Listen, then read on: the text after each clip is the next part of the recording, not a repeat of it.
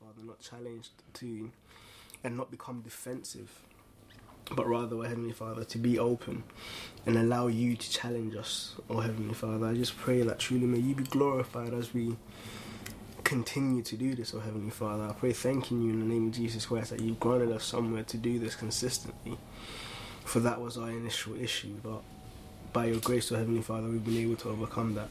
I pray you bless every single one of us. I pray thanking you for the finances that supply the food.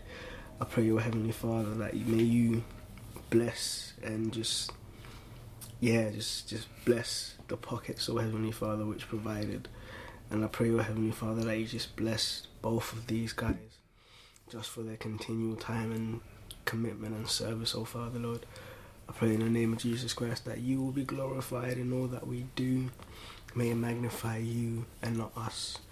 May everyone, oh Heavenly Father, truly look to you through these podcasts. Amen. Amen.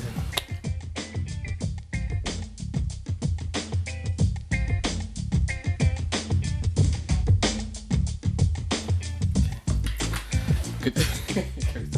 Nah. Keep it rolling. We always start with laughter. Right. We actually always start with laughter. Good evening, ladies and gentlemen. Let's try again. Take 3.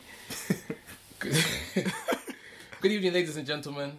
Welcome to another episode of The Blacksmith Furnace with me, Robert. Me, Mo. Yeah, me, Peter. Alright.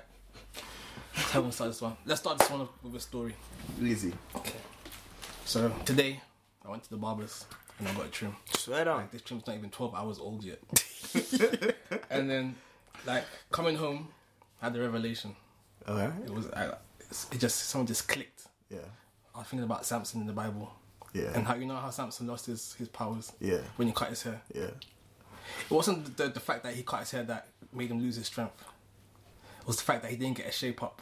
When his hair got cut. Like, do you know how much strength and confidence you get when you get that shape up? Just like, you can't just go and cut your hair. It just doesn't work. You might as well not cut your hair in the first place. Without that shape up, that's where the power comes from. I didn't see that coming. Like, I've actually been thinking about that all afternoon, and it actually makes perfect sense. Because Delilah did, didn't it? She ain't got time to shape up. Trust me. Did they have a shape ups back in the day? Nah.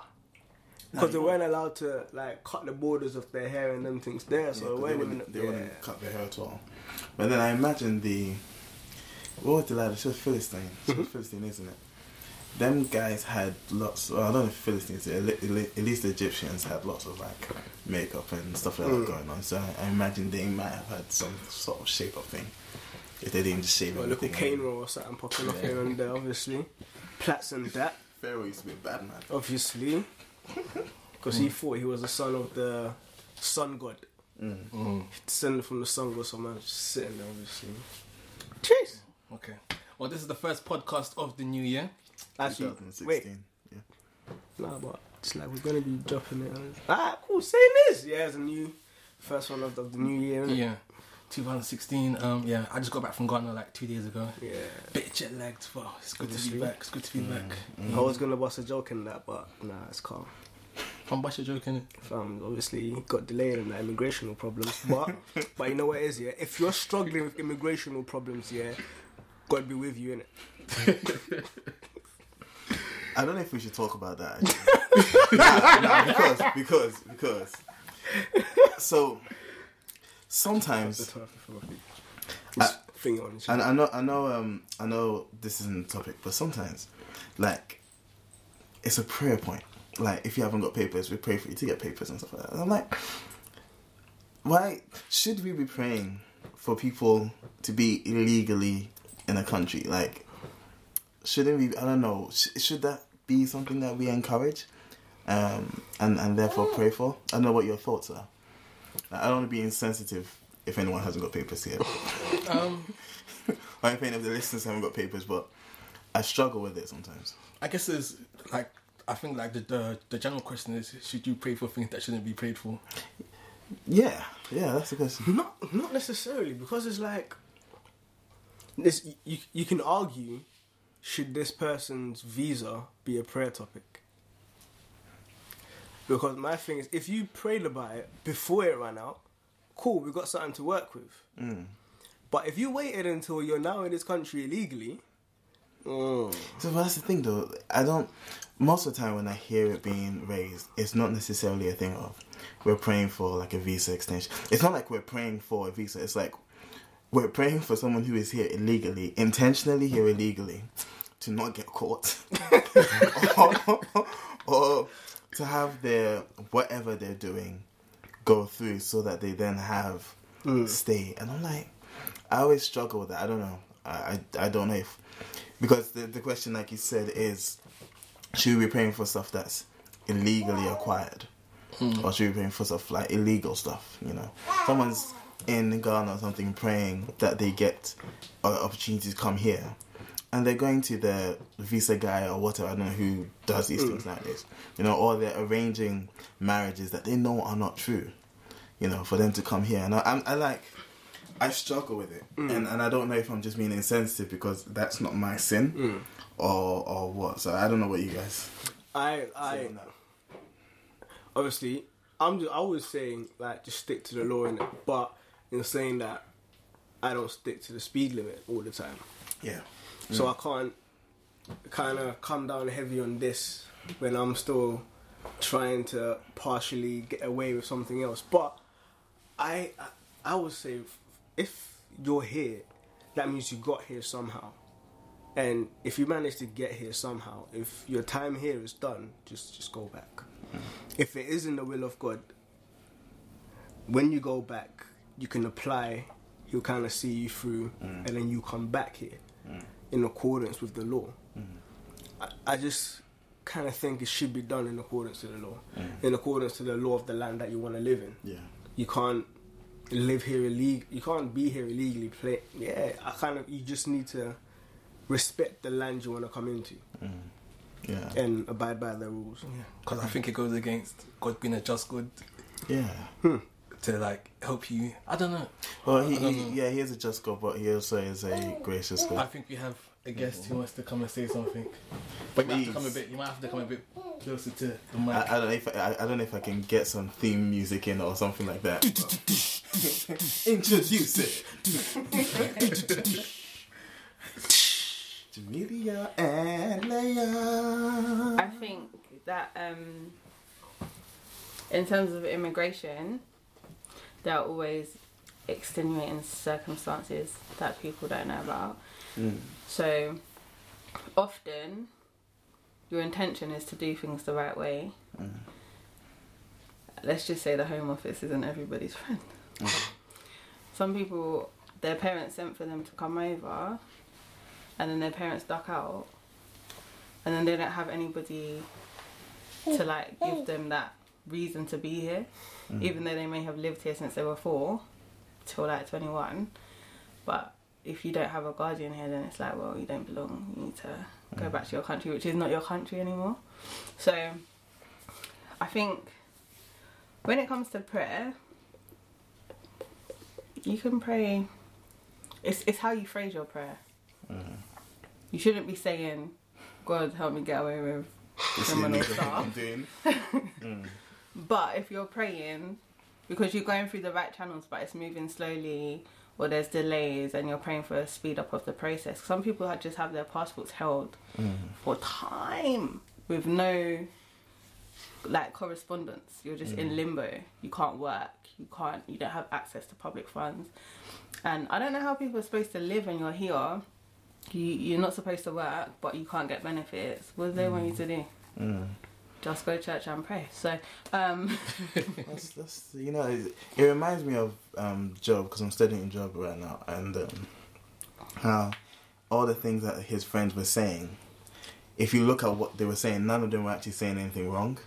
It's just that they were wrong in application to Job's circumstances, and so those things you have to take into consideration. Yeah. But I think for you personally, if you feel uncomfortable with the prayer point, you just need to say to God, look, God, if they're doing bad stuff and they need to get catched, they need to get catched. Don't let other people sway your prayers. Be integral. Just don't pray. Okay, so what about praying about situations where you know someone's in the wrong? Like, say you know someone cheated on a test and they're asking you for prayers about being allowed to pass that test.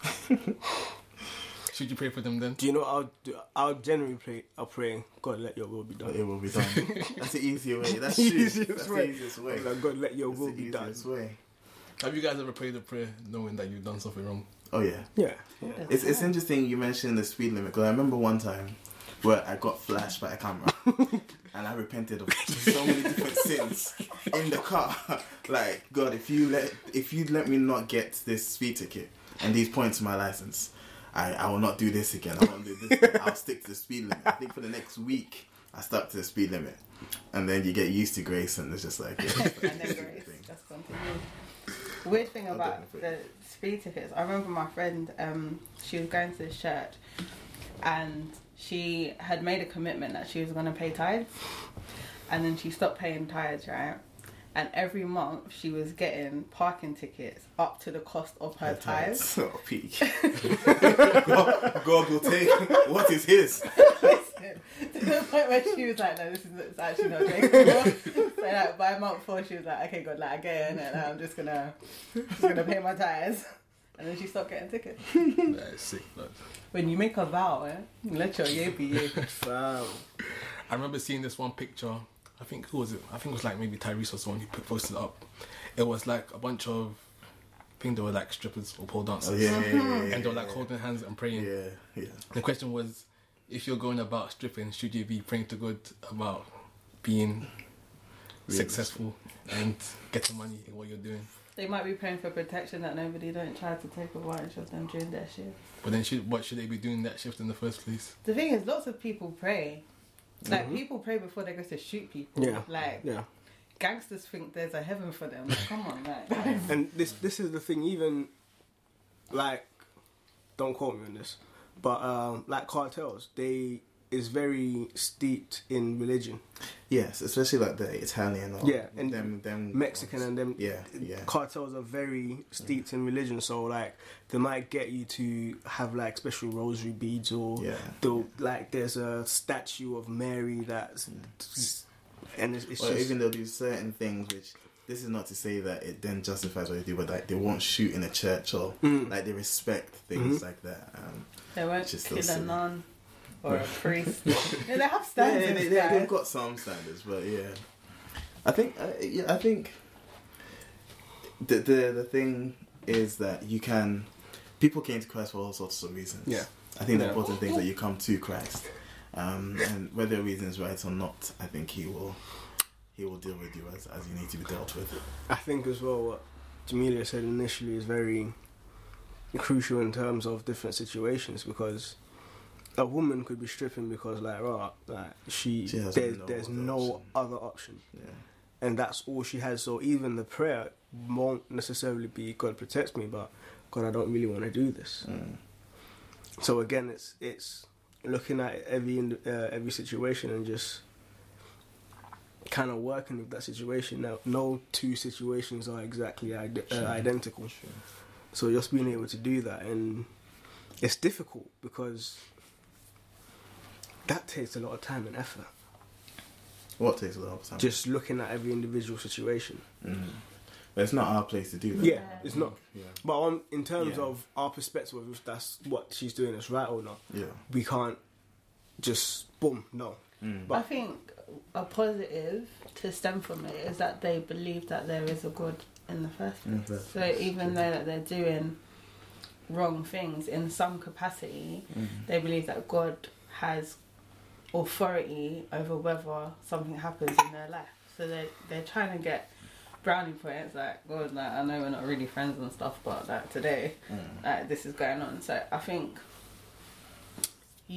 God can use anyone in any situation. Absolutely. You look at the people that He's used in the Bible, like, they were not pure and holy because that doesn't exist. So I think if somebody is praying, maybe for a thing we wouldn't consider to be appropriate, it doesn't mean God can't still speak to them through that to bring them to Him. So what advice would you give someone who maybe isn't grounded in faith but is praying for God to get them out of a situation? or help them in a situation that isn't wholesome I think in some way. I'll ask them one question.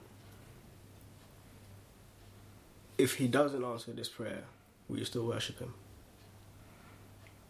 But them I think, yeah. them not being grounded, they're not really worshiping him in the So first place. that's why it will challenge. It should challenge everything. It should challenge. If God doesn't answer this prayer, would you still look to him as the person you're looking to now in terms of him helping you and everything? If no, then it's like it's an open question for them. However they want to make it out to be, they can make it out to be. But ideally, it should challenge their motives. And hopefully, if they're able to evaluate that, they'll be able to kind of recognize I need to seek him. That's my that's the mindset behind that question, anyways. Okay. I think personally it would be a matter of you go. I think go to God, whatever the matter. If you at least know God is, and you go to Him, where I can help, I'll help. Where I can pray with you and pray for wisdom as well as to how to address it, I'll do that. But I think I'd encourage them to keep going to God and to trust God to meet them where they need to be met, and that might mean getting them out of that situation so that they can, if we imagine what the timeline could be, they get out of the situation, they are relieved, they go to God and give Him thanks. That could be one scenario. Or they don't get out of the situation, whatever happens, but then they realize God still used that to better them or to make them, to build them up in some way, means or form. And they still give glory to God. So I think, it'll just be a matter of keep on. Who else are you going to go to, That's what I think anyway. There's no other alternative, regardless. And what do you think about acting out in faith? So if you're asking God to get you out of a situation, should you act as if you know that He will, or should you just keep on doing what you're doing and wait for Him to bring you out of the situation? I think you should act as if you believe that He can,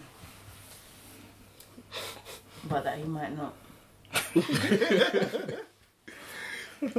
What do you mean by that? That your faith is stemmed that you know that it is possible for God to do it. Because if you don't believe that He can do it, then you don't have faith. But at the same time, you have to be willing to accept that He might not do it.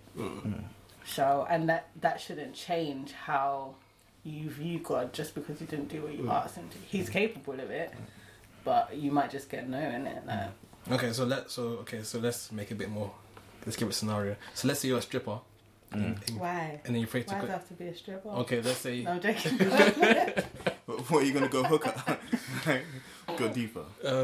What's the question? Yeah, so let's say you're a stripper and you're saying God bring me out of this stripping situation.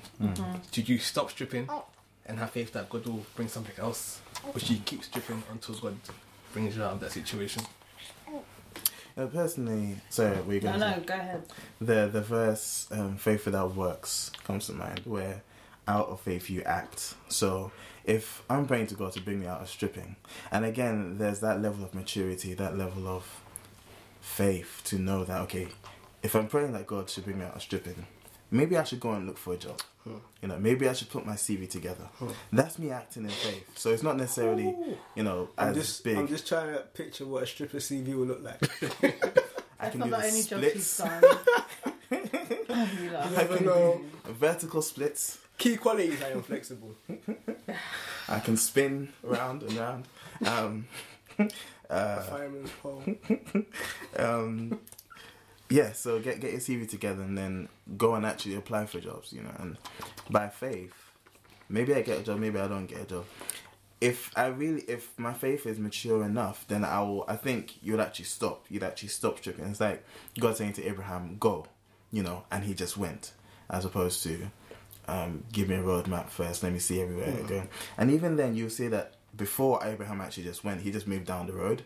Literally, when God said go, his first thing was to move down the road, like literally just move away a little bit. And then his father died, and then he left completely. And so I think there's still levels of growth. And plus as well, coming off what Peter just said, I think if your faith matures to a certain level, there should be conviction when you're doing what you're doing. So even if that other job hasn't really kicked in, you're going to be convicted doing that. You're just going to be like, I can't do this with a clean conscience. Yeah. So I think that will even spur you on to leave. And when you get to that point, I think you won't be too picky as to what you get in terms of a job. You just want something to sustain you. But yeah, in terms of what Jamelia said as well, the story that came to mind was Shadrach, Meshach and Abednego. Yeah, Even if God doesn't save us. Even if God doesn't save us, like go into the fire. Yeah. Your God is going to save you. It's like, yeah, we'll go into it. Even if He doesn't save us, He's still God. So cool. I think It's amazing. in regards to the stripper scenario, it is dependent on your measure of faith to the extent that you believe God is a provider. Because if you're asking God, provide me another job, then you may be willing to stay in the same job until another opportunity arises. If your faith is, if I don't have a job, God will still provide me with food and clothes because He knows what I need, then you're more likely to just bun it. Leave. Yeah. And then your total dependency is on God. But I think it takes a lot to get to that stage, because a lot of us wouldn't be like, okay, I'm going to quit tomorrow. Yeah. God's got me. Yeah. And we would be people that would say we have faith. But I think your faith isn't faith until it is like tested. Yeah. Yeah. It's a much easier topic to talk about than it is to Then live. to go through. It's when you're through like that song. I can't remember what song. We don't know what I'll find the song. I'll edit it in. I won't. Because was it Elijah that was fed by ravens, or Elisha? Elijah. It's like being in that position where you're like, yo, like if this raven doesn't come right now, I'm gonna starve. And then the raven comes, or even the Israelites when manna would fall in the morning.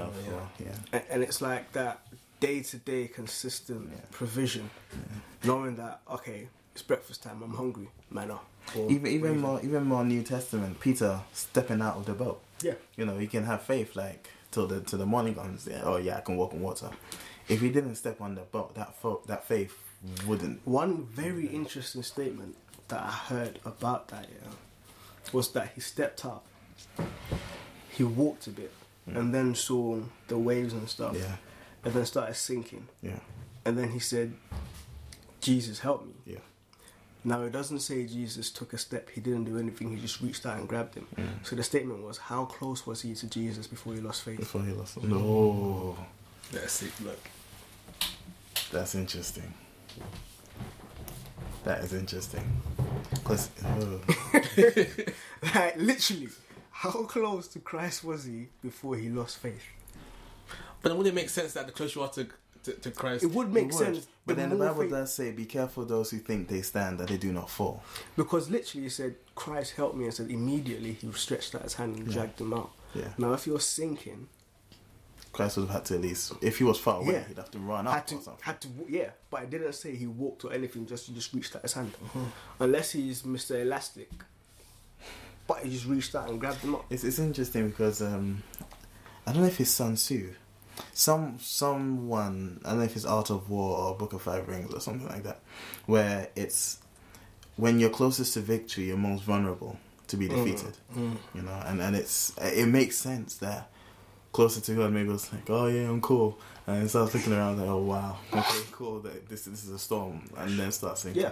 So it's definitely, that's interesting. I like that. do you guys think you have that day by day faith right now? Pray for it. I'm praying for it daily. I'm in a position where I'm having to rely on God because Mrs. on maternity leave, and when I tell you, it's peak. Like 2 weeks ago, like before Christmas, I was like, I do not know how I'm going to get to work next week because there's no money in the account, and my travel card runs out on Sunday.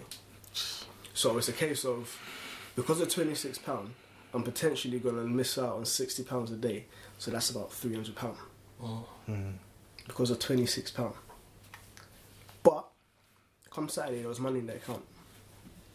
And it's just been happening consistently where I would think I'd be struggling. I'm like, well, I don't know how we're going to do this. Ta-da! Come weekend, there's money. So I'm being put into that position where I'm having to rely on him to literally feed us day by day. Yeah. It's not easy because it's like I feel the responsibility of my household on my shoulders, but I'm learning to recognise that all of that responsibility is on God. He is our provider. He is watching over us. He says, like, he knows that we need food. He knows what we need. And the birds of the air and the flowers don't toil, but he still provides and cares for them. How much more us? We should seek first him. So I'm not going to say I have that faith. Because even though he's been doing this consistently, I still kind of look at the account and I'm like, I have it. Hey. my wife has it. So yeah, it's being kind of engraved into me. What about yourself, bro? I think when it comes to money matters. I've got that faith. Like, That's good actually. Cause, I've never been a very money conscious person. So like I could have £100 one day, 2 hours later it could be gone. Ask me what I spent it on, I couldn't tell you. Me and you wouldn't get along. But this year, because the new year, I've said, I'm gonna practice this saving habit. So yeah, but yeah, when it comes to money, I always know that God's gonna put me through. He's gonna like be there for me. But I don't know. I feel like sometimes I'm like a bit arrogant in thinking that He's gonna come through for me, and so like I don't have to work as hard because I know that God will come through for me in the end. Do you think there's like a line somewhere between having faith that God will provide and being arrogant and acting in a way because you know God will provide? I think the line, I think there is a sort of line. But again, it could be asked, as a child, do you take for granted that your dad's going to feed you, or your parents are going to feed you? When she's hungry, she just cries. Because she knows that every time she's done that, we fed her. Every time she's kind of shown signs of hunger, we fed her. So she's kind of become accustomed to that. But I think having... Sorry, go finish. Yeah. I think it's having gratitude. That's the key. I think it's always not becoming complacent and taking it for granted, but actually being thankful. Like, God, you've come through for me. You've never failed me, or you're faithful. That's one of His attributes. He's a faithful God. You've come through for me over and over again, and you still are. It's easy saying it. But I just think gratitude is key. You can become a bit arrogant, but God humbles the proud. So it might be a bit sometimes painfully. I think the difference, or the difference where I see it at least, is where the verse shall we sin because of grace, shall we then sin that it might abound, in the sense of like maybe baby is like you said, baby is hungry, she cries. Baby is trying to walk, she falls, daddy catches her. Does that then mean she then climbs the window, and then tries to fall out the window, expecting that dad will catch her? We're not even expecting, because we are to expect God. He wants us to expect of Him, but almost doing it for the reason, or taking for granted that dad will catch me, so let me do this thing, which I very well know is silly. So I think there is that line. I think gratitude is a good marker, but also I think how much of it is like you yourself in your heart knowing how much you're just being complacent with this, because I know God will come through, and I think that's another way to draw that line. Your analogy as well of like climbing up a window and jumping out of it. I saw this Nigerian film. Trust me. It's always the Nigerian. It is. I saw this Nigerian film. Yeah, the dad told his son, "Climb on the shed and jump down. I'll catch you." Lesson number 1. Son jumped. He just stepped out of the way, and just smacked on the floor. And he said, lesson number 1, don't trust anyone in this world, not even me. So hard. My kid is gonna have problems. I remember seeing that. I think it was a TV series. Yeah. Because every week it would come, like, it would be advertised with that scene or something. So I think it was, is it Super Story or something like that? It's a Super Story or something like that. like, yeah, I remember that one. So, and yeah, it's obviously some people go to the extremes like that to kind of engrave certain values and stuff. But again, I normally in Christianity, I normally find like a middle ground of 2 extremes. Is normally the best way forward. So a middle ground between complacency and gratitude. So it sounds a bit iffy because you should be in gratitude, and I'm not trying to diminish that. You should be very thankful for everything that happens, but at the same time you should be confident in God's provision in your life. But I think the middle ground and the difference comes in the sense that confidence in God's provision and that faith causes you to act out. Yeah. So it does where your good works come from faith. Yeah. As opposed to, because good works we are saved, but we are saved thus to do good works. So because you're comfortable and you have that faith, you are able to do God's will. I'm able to give, or I'm able to, pay my tithes, or whatever it is that God's placed in your heart to do. That's the difference between just being complacent and then being in that middle ground where I'm confident in God doing it and then being gratitude. What would you define as a good work being? Whatever God places on your heart to do, I think. And I would also add, clarify in terms of whatever God places in your heart, but not doing it to gain anything from God, if that makes sense. Yeah. Rather doing it from again, from a heart of, it's like, because of what He's done for us, this is like our act of worship. So, as the Bible says, due to all that He's done, we should offer ourselves up as living sacrifices. And I think all that God places in our hearts, we should do it unto Him as that sort of act of love, act of service, whether it's sweeping or cleaning or whatever. It should still be done like that. So, what was your point? Good. What's a good? What's a work? good? Yeah, anything God places in our heart, but done from a heart of appreciation and gratitude towards Him. Okay. Here's another scenario. Okay.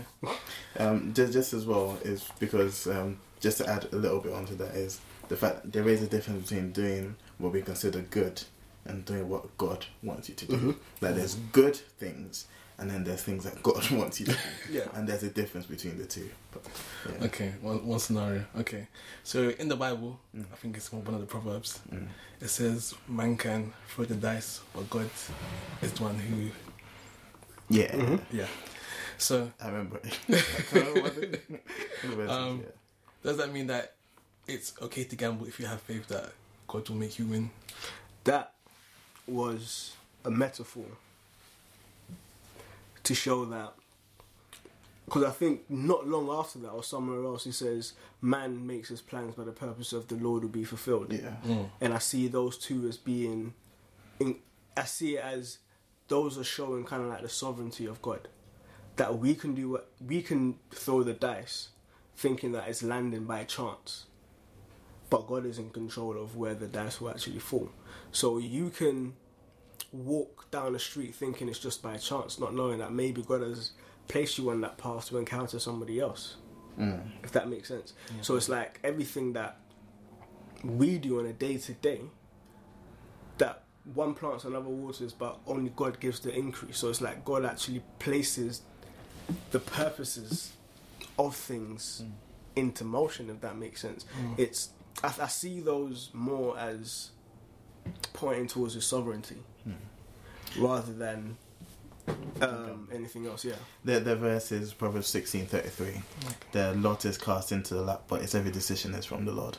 And just as you said, it's more an indication of God's sovereignty than it is a excuse to gamble. But also I think there's another aspect to look at it from when you're gambling. Like, if someone's actually gambling, what does that say of the worth of what God has given you? How does that speak of you as a steward of what God's given you, if that makes sense? What do you mean? Yeah, in the sense of, if I'm gambling, I'm putting up to chance this amount of money or resources that God has given me, if that makes sense. And I'm just literally betting on something, or betting on this blackjack or whatever it is. So you don't believe in playing the lottery? No, I don't. What about stocks? There's a science to stocks. It is gambling, isn't it? Yeah, because I was about to ask the same There's a thing. science to it, I think. Yeah. But for those who know how to count cards, Yeah. Then you're cheating. but it's not necessarily cheating, because you're the using. thing is, though, gambling is playing a game. Yeah. Does that make sense? It's playing a game, Mm-hmm. as opposed to stocks or something where we're investing money, if that makes sense. It's different in the sense of, Is it? it's still a gamble. I see what you're saying in that it is still a gamble, but with stocks, I'm looking to invest my money. I'm looking to have my money work for me, if that makes sense. Isn't that what the guys with the talents did? Like, essentially go out, not buy stocks, but they said, I went out with 5, I came back with 10. Right? And So if God I'm did say to the buying one shares- who didn't do it. God did say to the one who didn't do anything, you should have put it in the bank. Yeah. Where it would have gained some interest. Yeah. If I'm buying shares and stocks here and there, and I'm looking to invest my money, I see that as investing. I see that as, even though technically it's a gamble because the stocks could go up or down, it's an investment. Whereas I don't see that same ethos in betting on whether or not the ball is going to flow on black 16 or red. But isn't it investment as well? As in, you're putting money in to get more money out. Is it? I see. Okay, just looking at it now, this is an idea that it literally just formulated in my mind as stocks and like shares and stuff as being corporate gambling, where businesses get to gamble with money but legally. Fair enough. Gambling's not illegal, is it? It's not illegal. It's not illegal, no. It's not illegal. But you know what I mean by that, where it's above board, where it's just like, it's seen, it's not really frowned upon, it's kind of encouraged and endorsed, because you are running a risk of losing this money. You can do your research and see if the company is on the rise, blah, blah, blah, this and that. And again, you can do your research and learn and study the game that you're willing to gamble on. If it's blackjack, you can study your game, whatever, this and that. But as Peter said, blackjack and stuff is a game that you're trying to make money off. It's not necessarily an investment. It's a quick return. Whilst stocks and shares and stuff is very much for the long term. But I still see it as a sort of corporate gambling. Where it's a bit more, it's for the richer folk.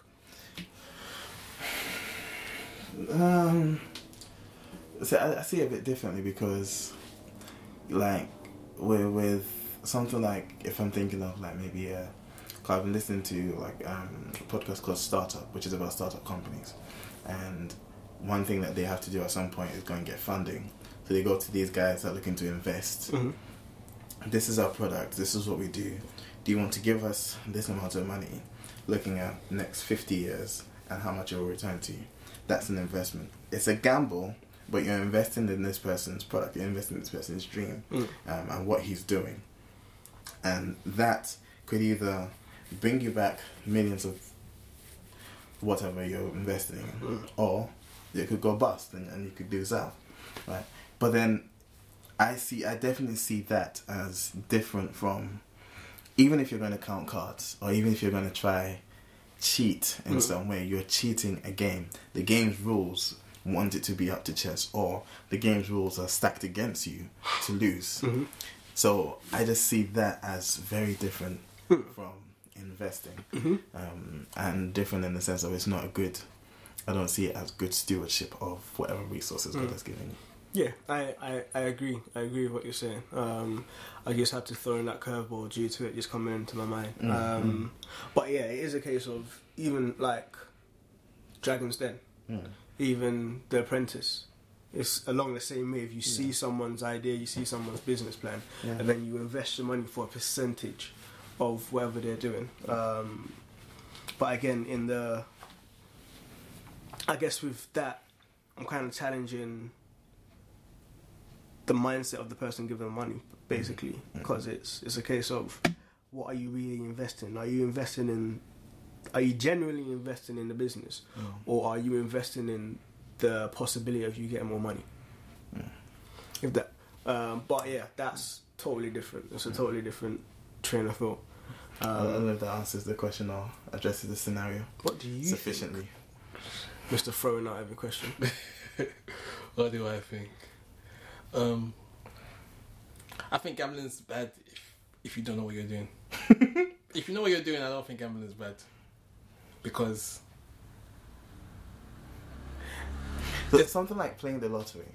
Okay, how do you know what you're doing in playing? Yeah, no, lottery is bad because that is like 100% chance. There's like no way you can influence the outcome of what's going to happen. But something like blackjack or poker, through doing your research, learning how to bluff and all of that, you can increase your chances of winning.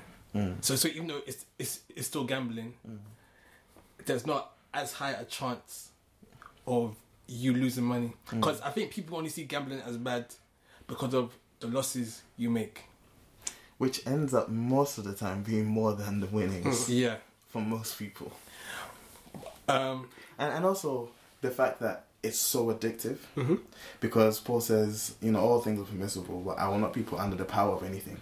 And I think that's in direct reference to things that are addictive. You don't think investing is addictive? I think anything can become addictive. Yeah. Give or take. So when you feel like you're addicted to something, you should just stop it? Not necessarily. I would say yeah. The reason I say not necessarily is, again, I'll say it requires wisdom. You should kind of go back to God and be like, God, I feel like this is becoming an addiction. Should I stop? Should I reduce time? Should I put barriers in place? How should I deal with it? For some things, just straight stop. If you need to put blocks to make sure you don't go there. But other things are genuinely good. Okay, I think before you continue, I think we should define what we mean by addiction. Something that you can't do without. Someone's defined it as something that you will continue doing even when you see it destroying you. Okay, so what do you think the difference between an addiction and an obsession is?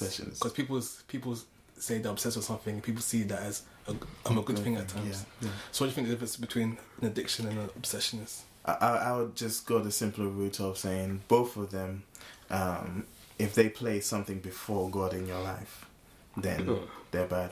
Obsession, addiction, same thing. Because I think one, I don't know what the dictionary definition, dictionary difference would be, but in either case, it's a matter of these things hold so much of your attention or hold so much of your passion that they can potentially become more important to you than God. So for the Christians at least, anything that can become more important to you than God is something, it could be an addiction or something like that. That's where I see it anyway.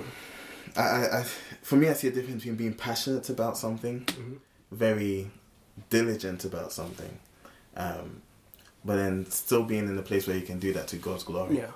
And then being addicted to something, or being obsessed with something, where God isn't really what you're thinking about in that moment.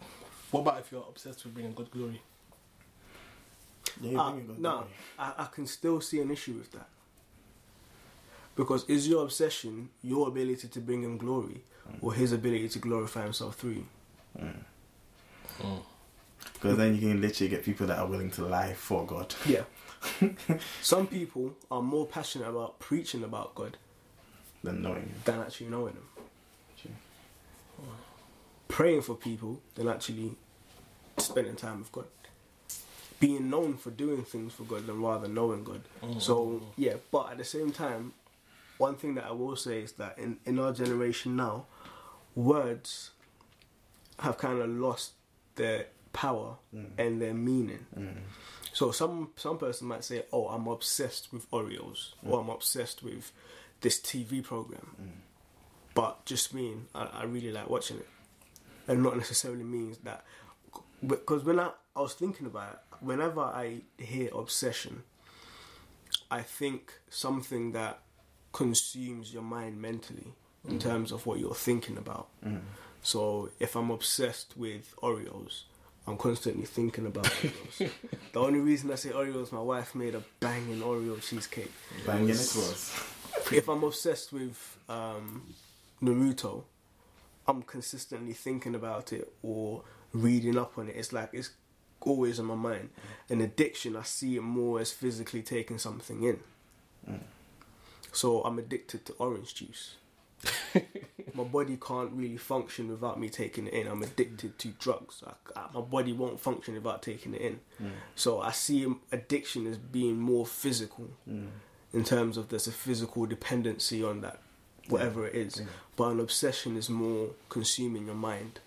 So you're actually thinking about that. So it might be a case of you're both obsessed and addicted to drugs. Where you're constantly thinking about it and your body's shutting down when it doesn't have that substance in you. So that would be the difference that I kind of see. But both are still bad to you. Both is still depend. You can be obsessed with God. Again, I'll kind of challenge that. I'll be like, does your obsession drive you to Him, or drive you to read about Him? If that makes sense. Yeah. Because we can be obsessed reading things about God that makes us too busy actually spending time with Him. I could argue that, theologians, especially those that don't even believe in God, are obsessed with Him, and so they study Him. They're obsessed with theology rather than God Himself. Yeah. No, that's a good example of it, yeah. I definitely think so. I agree. I don't know if you have a contrasting opinion. Addictions are bad. Obsessions. I think it depends what your obsession drives you to do. Will define whether it's a good obsession or a bad obsession. Because you could be obsessed with God, like you said, and that will lead you to be more giving, be more loving towards your fellow man because of how much you love God. Do you think you can love God so much that Do you think you can love God so much that it becomes an obsession? Like, can you love so much that it turns from love to an obsession? I think that's going into the semantics again, where the word has kind of lost its power because, in the sense of it being something that consistently consumes your thoughts, being in a place where you are always thinking about God, being in a place where you're always concentrating on God, wanting to study Him, wanting to know Him, loving Him. We could call it obsessed, but if that means that you are doing what God wants you to do and you're able to live out your life in such a means or of such a fashion that glorifies Him because you're always thinking about Him and you're always listening to Him and you're always praying. We call it obsession, but I don't think that's bad. I'll add as well, 1 John tells us that we love Him because He first loved us. So if the only way that our love for God can grow is if we meditate and we take in and we just dwell on His love for us. So if we dwell on His love for us, I think His love in us, which will motivate our love for Him. 1 John again tells us we can't rightly say we love God if we don't love our brothers around us. So it will lead us to do these things. But doing these things are not in and of themselves evidence that we do love God. Because people do these things who are atheists. People do these things who are Muslims, Hindus, Buddhists, whatever. And also Romans tells us anything done not in faith is sin. So if we kind of deviate a bit if it becomes an obsession not founded on God's love, but rather founded on some sense that we're trying to achieve, that yes, I love God this much, it's no longer done in faith, because our faith is in the finished work of Christ, which tells us that we receive it by grace. So there's nothing that we can do to merit it or anything like that. And grace, our faith hinges on grace. It's like without the grace of God, there is no salvation, because Christ himself was given in grace. You didn't deserve it. Didn't. So it's so yeah, I would say again, I would kind of give that challenge in terms of, is all you're doing being done out of faith? Is it rooted in what Christ has done for us? Is that the catalyst? Is that the motivation for what you're doing? If not, then I wouldn't say, the Bible says that anything not done in faith is sin. So even your good works, I've heard a preacher preaching that we need to repent from our good works.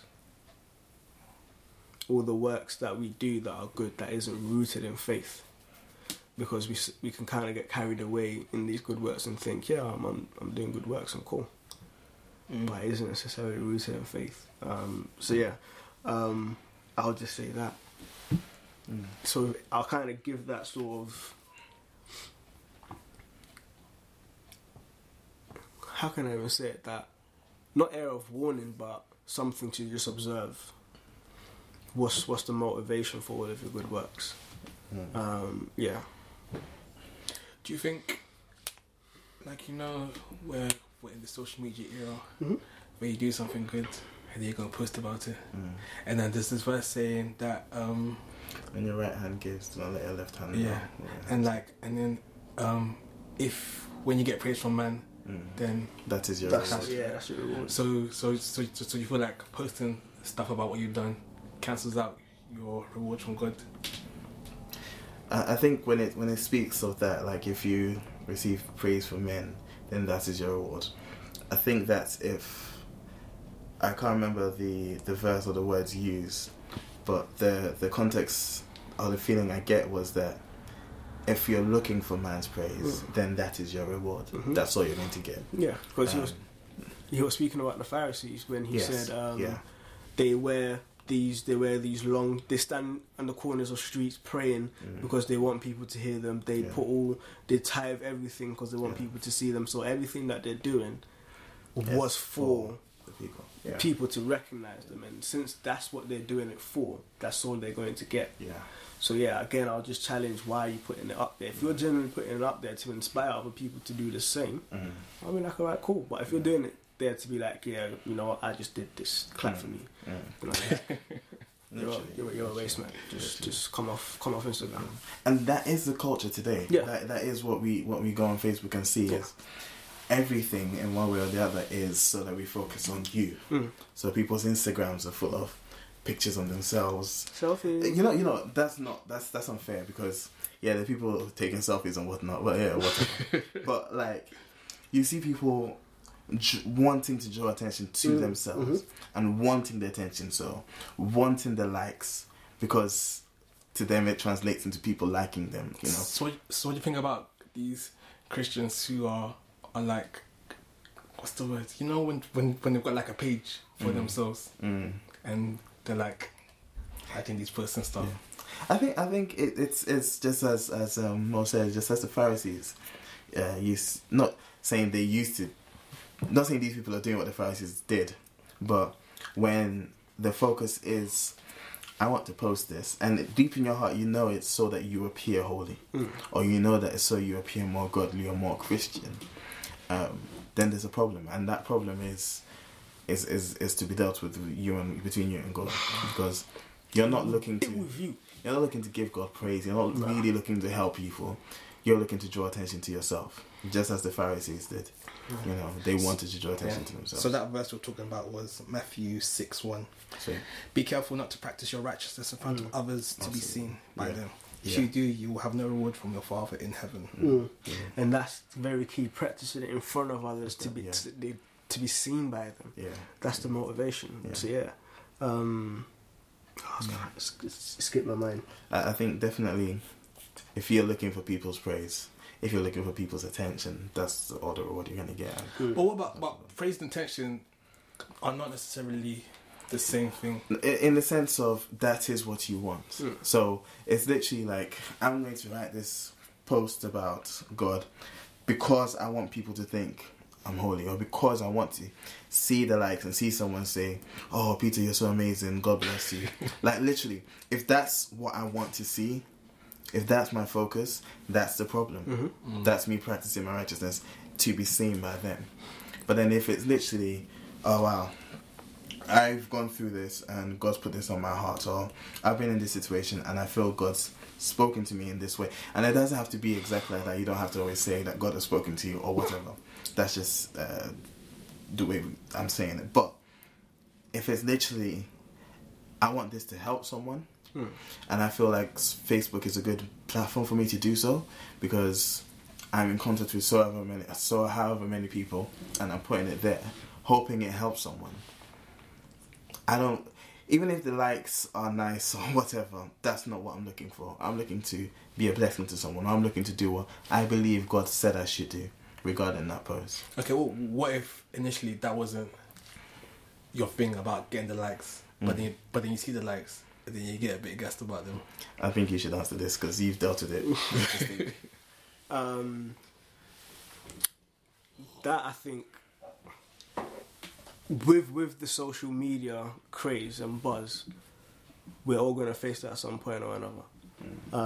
I have taken drastic measures to the points of coming off Instagram because I realised that I was posting up pictures, sitting there looking at my phone waiting for the likes. I have no friends. literally, yeah. Until the likes convert to numbers, I'm not satisfied. Because if you have under 11 likes on Instagram, you see the names.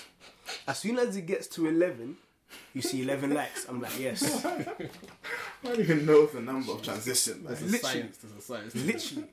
So sometimes I'll even be tempted to just like it myself, just to get that 11. I'm never like your own post. Don't become one of those people. It's not the way forward. I know a couple people like that, and I feel like cussing them. But God is my strength. But yeah, I've come off Instagram based on that. For me, just in addition, one thing that I found myself doing was, if I put up a post, I'll keep on clicking my phone to see if anyone's liked it, if anyone's gone to it. And God, the Holy Spirit being so kind, convicted me of that. And so you're beginning to focus too much on the likes, And for me, I prayed about it. I was like, God, I don't want this to become my focus. I don't want to be sidetracked by wanting the likes or wanting the posts. And literally just leaving it to God and letting Him. And He helps me. He helps me so I don't do that anymore. Or if I catch myself doing it, I'm able to just switch off and it's not about the likes. WordPress can be one hell of a drug. I had to come off WordPress because I used to update posts and then go to the stats. I'll tweet it out, stats page. And it becomes depressing. It does. If when you start to focus on stuff like that and you're not getting the likes or you're not getting the looks and you see your bars, I'm not going up. It's not. It's just flatline. And that's the thing as well. I've said it in one of the previous podcasts that I compare myself to other people a lot, and it starts off innocent in terms of I want to learn from them, or I want to see what they're doing and kind of trying to mimic it. But when I think, all right, cool, like I'm starting to do some decent work, then I'm like, wait, hold on, this guy's still, his pictures are whack. Why is he on 21 likes and I'm still struggling to convert mine into numbers? It's like, yo, what's going on? So, like, I was a part of photography pages that held daily contests. I would search, I'll be like, yeah, this picture is bound to get me something. I'll go on Visco, slap the effects on it. I'll be like, yes, boom. Blood. Like, administrators are commenting, oh, this is a nice picture. I'm like, get in, nice. And then they pick another person's picture over me. I'm like, what? What you see? Just gave up. But, so because of that, I compare myself to other people a lot. And I kind of envy what they have. So, because of that, on one of my Facebook accounts, I don't follow anyone. I'm just like, not that I don't want to see your picture. I'll search for people and look at their pictures, but I just don't want your pictures constantly on my timeline where I'm constantly being. It's easy for me to just kind of slip back into it. And yeah, I've taken kind of like practical steps in doing that, and I'm currently in a position where I don't want to be known. I kind of want to go into hibernation and just work on my craft, kind of do it, believing that if God wants me to use it to some capacity, He's going to open the doors for me to do it without necessarily relying on other people so much, if that makes sense. Yeah, and plus what I want to do anyways, I want to be invisible, sort of thing. So that's been for me exactly what Peter said. I prayed about it. I was just like, God, I don't want to continue doing this. I don't want to continue looking at other people's pictures and feeling envious because they're getting the likes that I want. But it's very easy to do that. I first started off with Instagram simply due to the sheer love of taking the pictures and stuff. But when I started to hang around different circles and pick up different tricks, I wanted other people to validate my work. So I started looking for the likes, because every like is another person validating my work. And I started looking, and it's, if my work is satisfactory to me, that's it. So yeah, it's very, as I said, it's very easy. Do you think it's worse to be upset from not getting the likes you want, or being gassed because you're getting bare likes? I think both are equally destructive. Because both comes from the position, for me anyways, both would come from the position of wanting to be validated by other people. Yeah. Yeah, I definitely agree with that. As simple as. So what would your advice be to people who are in the same position as you, of like always checking the phone to see how many likes they have on this, that or the other, how many retweets and shares and stuff like that? What would your advice to them be? My advice would be to just evaluate where they get their validation from. If you're Christian, I'll be like, do you get your validation from who God says you are? Because one thing that I'm learning currently, which is also spurring on what I'm trying to do, is that every single one of us is valuable, not because of what we do or what we can get from each other, but from the sheer fact that we're made in the image of God. So because you're valuable. If you were the only person on earth, as C.S. Lewis said, Christ will still come and die for you. So you're still valuable, whether or not you do anything. So you doing photography doesn't add to your value, and it doesn't take away from your value. With or without photography, you're still valuable. With or without poetry, you're still valuable. With or without that 9-to-5 job, you're still valuable. Now are you content in that knowledge? Or are you still going to seek validation based on things that you do? So how does one go about finding that validation in God? I don't even know how I did it. But I'll just say it's literally meditating on the word of God and praying to come to that understanding that before God you are valuable. Like, I think the source of wisdom is God. You know, if anyone lacks wisdom, he should ask. And I think just as Mo was mentioned, you know, he doesn't even know how he did it. Thinking about it now, I don't know how I came to that place where I can say, okay, yeah, I found my validation in God. Or even if I can say that now, fully knowing in every aspect of my life that is true. But I think for each and every single one of us, the opportunity is that God wants to interact with you on a personal level. And I think if we understand that, or try to understand that, or work towards praying to understand that, He brings us to that point of recognizing our value in Him and recognizing that it's who He has made us to be that is most important. Or that should be the underlying base of our existence. Sometimes I just like to just take time to just look at my hand and just like look at it, and I just think that God created this hand, and He created it in such a way that I can do everything that I do, like just like picking up a cup, or being able to write, or being able to play the piano. He's taken the time to create me to be me. Like He knows how many hairs are on my head. He knows more about myself than I will know about.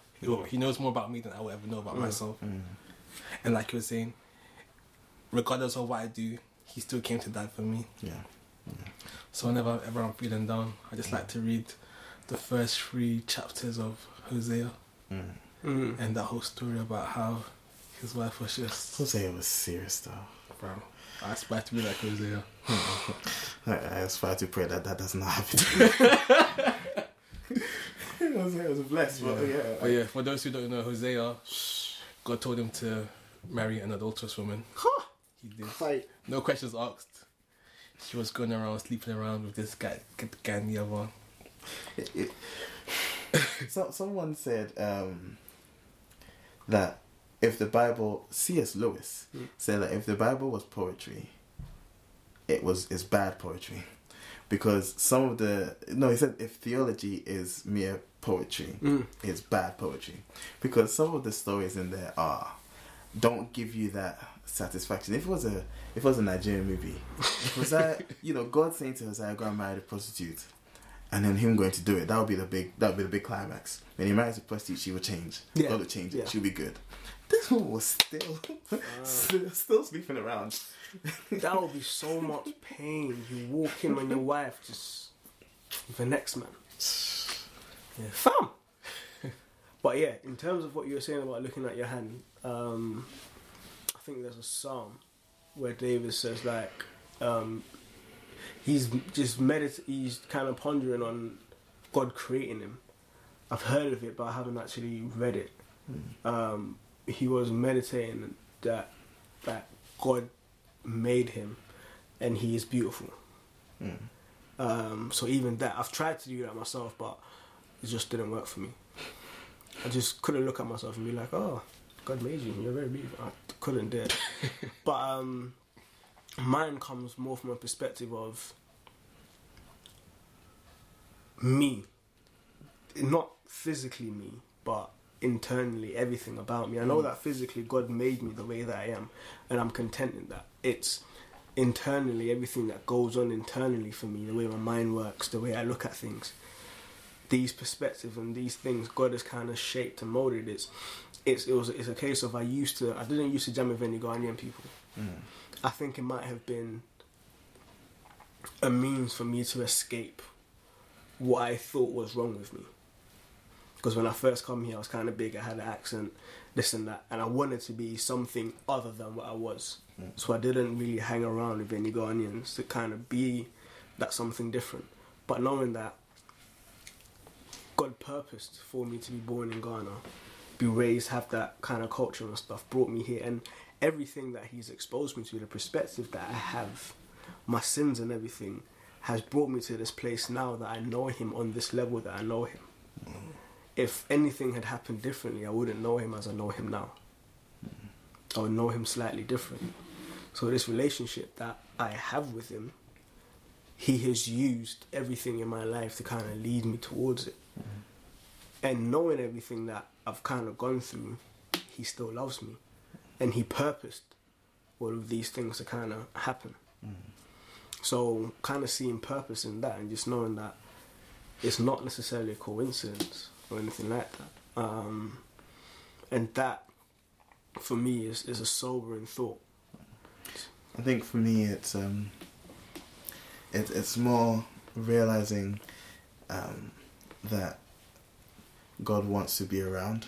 Like He wants to be involved in every aspect of my life and be actively around. So and seeing that in even the Old Testament, that if you look at how God interacted with Adam and Eve, how he interacted with the Israelites when they were on their way out of Egypt and during their desert wanderings, looked at how he interacted with Elijah. It was a matter of, I'm not just this God that sits up somewhere watching down on you, but I'm a God that wants to walk with you. You know, the Bible says he would walk in the cool of the evening. He'd come and he'd walk with Adam. You know, when the Israelites were in the desert, he was with them. He too lived in a tent that would be moved with their moving. When they finally got into land and they had buildings, then he had a building. You know, and you look at even when they would do something stupid and the Bible says the Shekinah glory left the temple. The way it left, it would leave, like it would go up a little bit and then it'll stay there for a little while, and then it goes to the top of the temple and it'll stay there a little while. Then it's like it was reluctant to leave, and God's always been, and the way I've come to realize is he's always wanted to be there more than he's wanted to leave. And so realizing that I am someone that has caught the attention of the creator of this universe. Before I was born, he had known me and he'd called me by name. So that to me gives me that understanding that I'm valuable in his eyes, you know, and that gives me it's continually giving me that validation that I find in him. Yeah. Seems like we totally went off tangent from what we we're actually going to do. But before we round up, I'm not sure if we were going to round up. We should. Yeah. But I'm going to miss my treat. I wanted to ask. We were going to do reflections on 2015. I want to ask, coming into 2016, what do you want to not resolution, but what do you want your focus to be, whether faith-wise or whatever? For me, I think it's about having a more intimate relationship with God, and not spending like my deepest and longest times with him whenever something bad's happening or like when I need something from him. Even when everything is calm and cool, I'm still giving him the same attention I give to him when like I need something from him. I think for me the focus this year is, it'll sound weird, but it's productivity. I feel like the past 26 years of my life, God's been like just putting stuff in me, putting ideas, experiences, bringing me up this way. And I feel like now is the time to start letting some of those things go and putting those things out there. So stuff like the podcast and the blogs and even karate and like all of these things. I feel like this year God's moving me to actually do stuff and put it out there and affect people and preach his word without standing on the corner of the streets claiming die, repent. Not that that's bad. If you do that, God bless you. Someone walks by and you slap him in the face with a New Testament. Walking around burning people. You feel that could be, that is just his flame. Hell will be so much about repent. What about yourself, man? I started to just understand that I could be myself in 2015. So I think this year I kind of just want to focus on love, faith, hope. But I just want to be myself, strip away all expectations and everything from other people and from myself. Just be myself and allow my relationship with God to just develop without the expectations of other people. So just be myself and build a relationship with God, just being myself. So seeing him work through just me doing me. Yeah, that's the aim. So yeah, love, faith, hope, be myself. Well, I think we should round up. So we finally have a Twitter page. Done. That's not got the Twitter page, but we've got a Twitter page. The handle is at The Furnace UK. because the blacksmith's furnace wouldn't fit. So I had to find a way to shorten it down. I thought it's because the furnace was going to get like international. Claiming the UK. No, okay, when we get a bit further out, then the UK will go. And we've got our email address as well. It's tbsfurnace@hotmail.com. See if you want to drop us an email. Feel free to, if you want to send me some fan letters, fan emails. Feel free to, All I know is, Jesus is our spam checker. Yeah? So don't be sending us no messages that we can't watch. We can't open in a crowded place. Feel me? Shout out to Partners in Rhyme. There where we get the intro and that outro music from. Their website is www.partnersinrhyme.com. Alright. I think that's the end for tonight. That's it. This has been the Blacksmith's Furnace. Bro. So I'm signing out. Good night. Bye.